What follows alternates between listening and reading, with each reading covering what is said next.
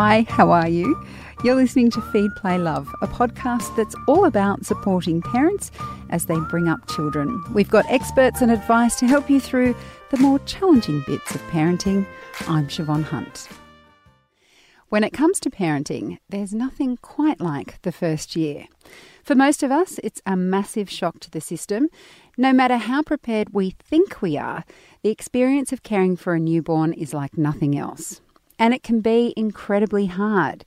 Amy Taylor-Kabbaz is a mindfulness coach and author of Happy Mama, The Guide to Finding Yourself Again. Amy is all about supporting and nurturing mothers wherever they are at in their experience. Today, we're talking about how to support yourself in the first few months of parenthood. Hi, Amy. How are you? I'm really well. Thank you. Take us back to what it was like when you had your first child, because I look at you now as my guru of Zen, and you help so many other mums find their balance that they might think, this Amy, she just gave birth and floated on by raising her 3 children. What was it like for you when you first had your baby? Well, this is why they say you teach what you most need to learn, because no, I was a mess with my first baby. I went into it completely unaware of the reality. I was the first in our group of friends to have a baby, so I really didn't have much experience of seeing my friends go through motherhood or what it looked like. We were the first couple, and I found it incredibly overwhelming, scary, constantly questioned whether we'd done the right thing. Maybe this whole baby thing was a mistake, and was physically and mentally very unwell for the first 4 to 6 months. I mean, I didn't realise at the time, but pregnancy also triggered a thyroid disease within me. So I had the added element of a very broken body that I was unaware of for about 4 months. But also I was completely lost with what to do with this baby who wouldn't sleep or feed or anything. You know, that first baby reality. I remember getting home from the hospital, walking in, and I know so many women and fathers have this story, but you walk in after the hospital and you put the baby on the floor in the bassinet and you look at each other and go, what do we do now? Right, okay, here we go. Do we just wait? And then, you know, obviously she wakes up 3 seconds later and it all starts. But no, I was completely overwhelmed, and it really is why I started to do all of this work. My eldest is now 11. So it's been a decade of me trying to understand what happens to a woman when she becomes a mother. I think we're very good at throwing ourselves into what the baby needs and really not noticing or prioritising what happens within us and how to support ourselves. We're getting better. When, 11 years ago, self-care for mums was not even spoken about. I think we're getting a lot better, but we've still got so much more to do to understand how to support women. But also, I think we're our own worst enemies. Whereas as the mothers, we're the ones that don't prioritise ourselves very well at all. So that's where the awareness and the education is really important. And that's what we're aiming to do today. So if you're listening and you have a new baby, perhaps you're breastfeeding as you listen to this, or you know a mum who's in this position, we are hoping, Amy and I, that you can hear this message, it resonates with you, and that you can take something away from this interview to help yourself in this, what is, I think, the most challenging part of becoming a parent is the first year at least. It gets easier. But let's talk about those first months. You just described that space we get in where we put the baby down, we look at it, what do we do? Starts crying, and it all kind of snowballs from there. When a mum's in that place, when there's so much she's learning, how can she support herself when it feels like everything's just being thrown at her at once? I think the most important and life-changing understanding of this for me and for so many other mums is the idea of the 4th trimester. This is quite well known now. It's really growing in understanding and popularity. But to really kind of break that down, it is this acknowledgement that for the first 3 months at least, you need to be 100% in the newborn baby bubble. And that means no visitors, No trips to the shopping centre. No plans to get back into your jeans. No cleaning the house. And I know that for some of us this isn't always completely possible, but within yourself, if you acknowledge that for those first 3 months, you are still in the process of learning and growing, and in those first 3 months it's been proven that your baby still believes it's 100% a part of you. You're still attached, both physically because they're always on you, but emotionally and spiritually, and on every level you are still very much a little duo, and you must prioritize that. I know it's so easy in our busy world to, especially after the first few weeks, you think, oh, well, I'll just start getting on with life. And I promise you, it might feel okay then, but by the time you get to month 4 or 5 or 6, and the baby's awake a lot more, and you need to start doing a lot more, you will be completely drained and exhausted. So look at those first 3 months in particular as a way to build your inner resilience and strength and health and all of that, because as you said, that first year, it's a long year. It is. How do you do that? I know that sounds like an obvious question, but once you've put that in your mind, that the first 3 months you and the child are still one, how do you build resilience? How do you make sure you're healthy?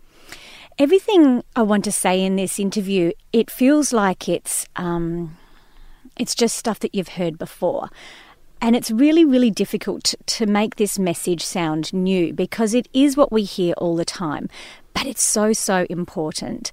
The first thing is you have to ask for help. And I know we hear that all the time, right? We always hear it, but we don't do it.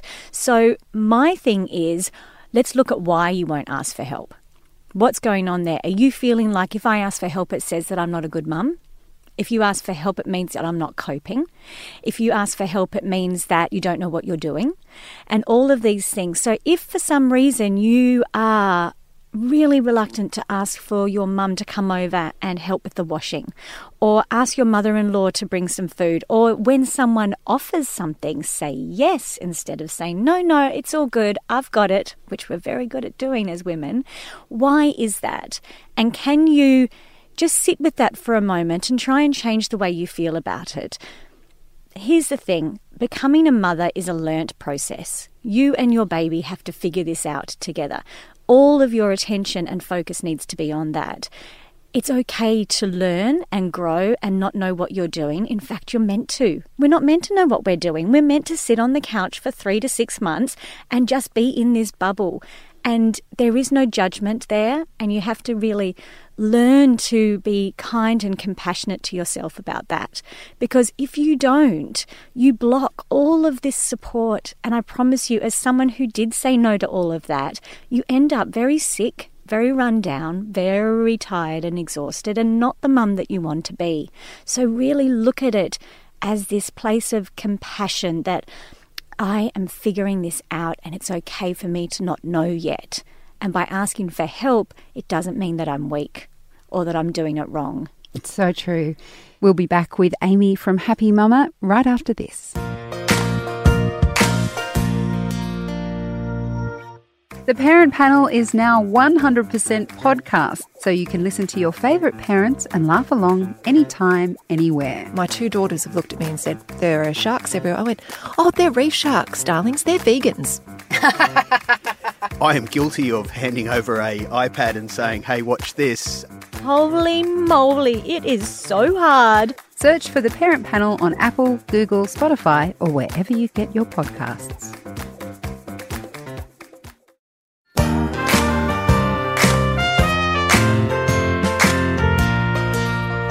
When it comes to that period, I think possibly the hardest thing for everyone is sleep.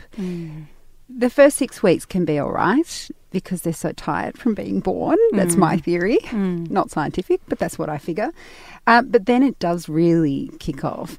Do you have any advice on how mums can cope with sleep deprivation? I do, and I have to say that my first child didn't sleep from the moment she came home from hospital. I didn't have that 6-week buffer. I did with all my others, but the first baby I didn't at all. sleep is such a touchy topic for mums, isn't it? And I just want to say from my heart to anyone who's listening that if you are really broken from sleep deprivation, there are things you can do to try and help you get some more sleep. You know, when you first said that you would ask me about this, of course, the first thing I thought was sleep when the baby sleeps and all of those things that we all hear. But the reality is I have coached and seen hundreds of mums over the years now who are at stage 6 months, 9 months, 18 months, and they're still in this endless sleep deprivation cycle and are telling themselves that it's the way it has to be. You know, I don't have a choice. This is just the way I have to accept it, and it will pass eventually. And really just not empowering themselves to look at some changes. So I know that there's a lot of fear around sleep training, and there's some really horrible stories about that.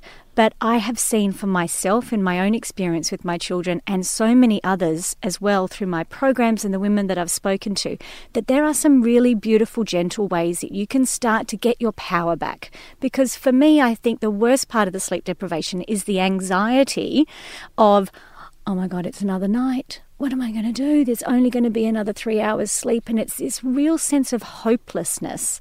Whereas if you can just get little things back, like literally get your partner to do weekends, and you go into a different room with earplugs, and you just let yourself sleep for 2 nights, and then you can catch up. You know, making sure that you do go back to bed every morning. So you might not be able to change what's happening overnight, even though there's some really gentle, beautiful things you can do.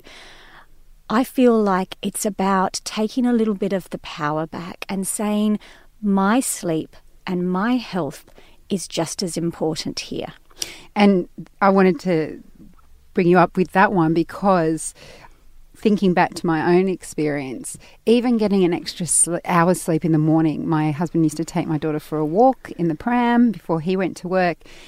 Even that 1 hour made me feel so amazing. And if you don't say yes or you don't ask for help, you never know how amazing you can feel just getting a couple of hours or even 1 night or 2 nights over the weekend. It makes all the difference. And it allows you, once again, that resilience and that inner kind of energy boost to keep on going. The worst thing in the world is this feeling of nothing's going to change. It's like an endless tunnel. That's how I felt when it was happening. And let's be really serious. It's a terrible place for mental health and adrenal fatigue and emotional health, all of these things. So, yes, sleep deprivation is part of early motherhood, but if you're feeling like it's really becoming a point where you're breaking, you really have to try and start taking some control or power back and just see what some small changes you can make for yourself. It's so important.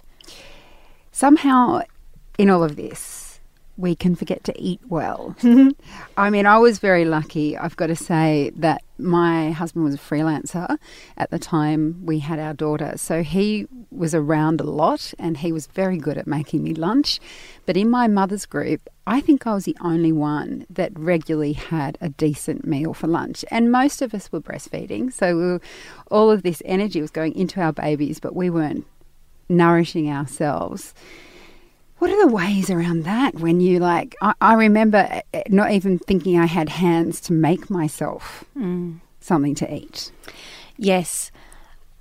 Very practically, if you don't have family dropping food off or anything like that, with my first babies, we were in Adelaide and I had a beautiful Lebanese mother-in-law literally 3 streets away, and so our fridge was always full. But when we moved to Sydney and had a third baby, we ordered, I don't know if I'm allowed to say the brand, but we got Light and Easy delivered to our house every week, just for my husband and I, because I couldn't cook. Not that we needed to lose weight. It wasn't a baby weight thing. It was literally, I need nourishment and I need food that I know that is really good for me, that I can pop in the microwave, and there it is. So we did that for about 4 months. It was a really, really great way to support ourselves. And to be honest, those types of things, when you look at your shopping grocery bill compared to the food being delivered, it's actually quite reasonable. I think if you can look at yourself in those first few months to a year as this vessel, if you want to use this word, as this space that is absolutely nurturing and nourishing new life. If you can just switch this little thought in your mind to, if I am not okay, things won't be okay. Like, you really have to be first. I know everyone thinks the baby's first, but no, the mother has to be first. And we do this really well in other cultures.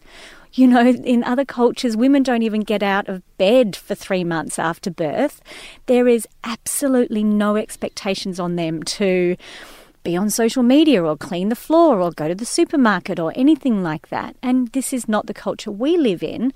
However, you can do this for yourself. If you just have a conversation with your partner and say, I'm really going to just need more support than I ever had when I was pregnant. Like, this is even more important for nourishment and rest and staying in this bubble. And then every time you can think of it, put something nourishing into your body. I remember, I think it was with my second, I had a lot of problems after about 6 months with milk supply because I was running around after a toddler and whatever. Went and saw the lactation specialist, and she's like, you are not eating enough. You need to eat 5 meals a day. Wow. 5 meals. I want you to have a big breakfast, and then at mid-morning, I want you to have another breakfast, and then I want you to have lunch, and then mid-afternoon, I want you to have a second lunch, and then I want you to have dinner, and then before bed, I want you to have supper. And I was like, I can't eat like that. I'm going to blow up like a balloon.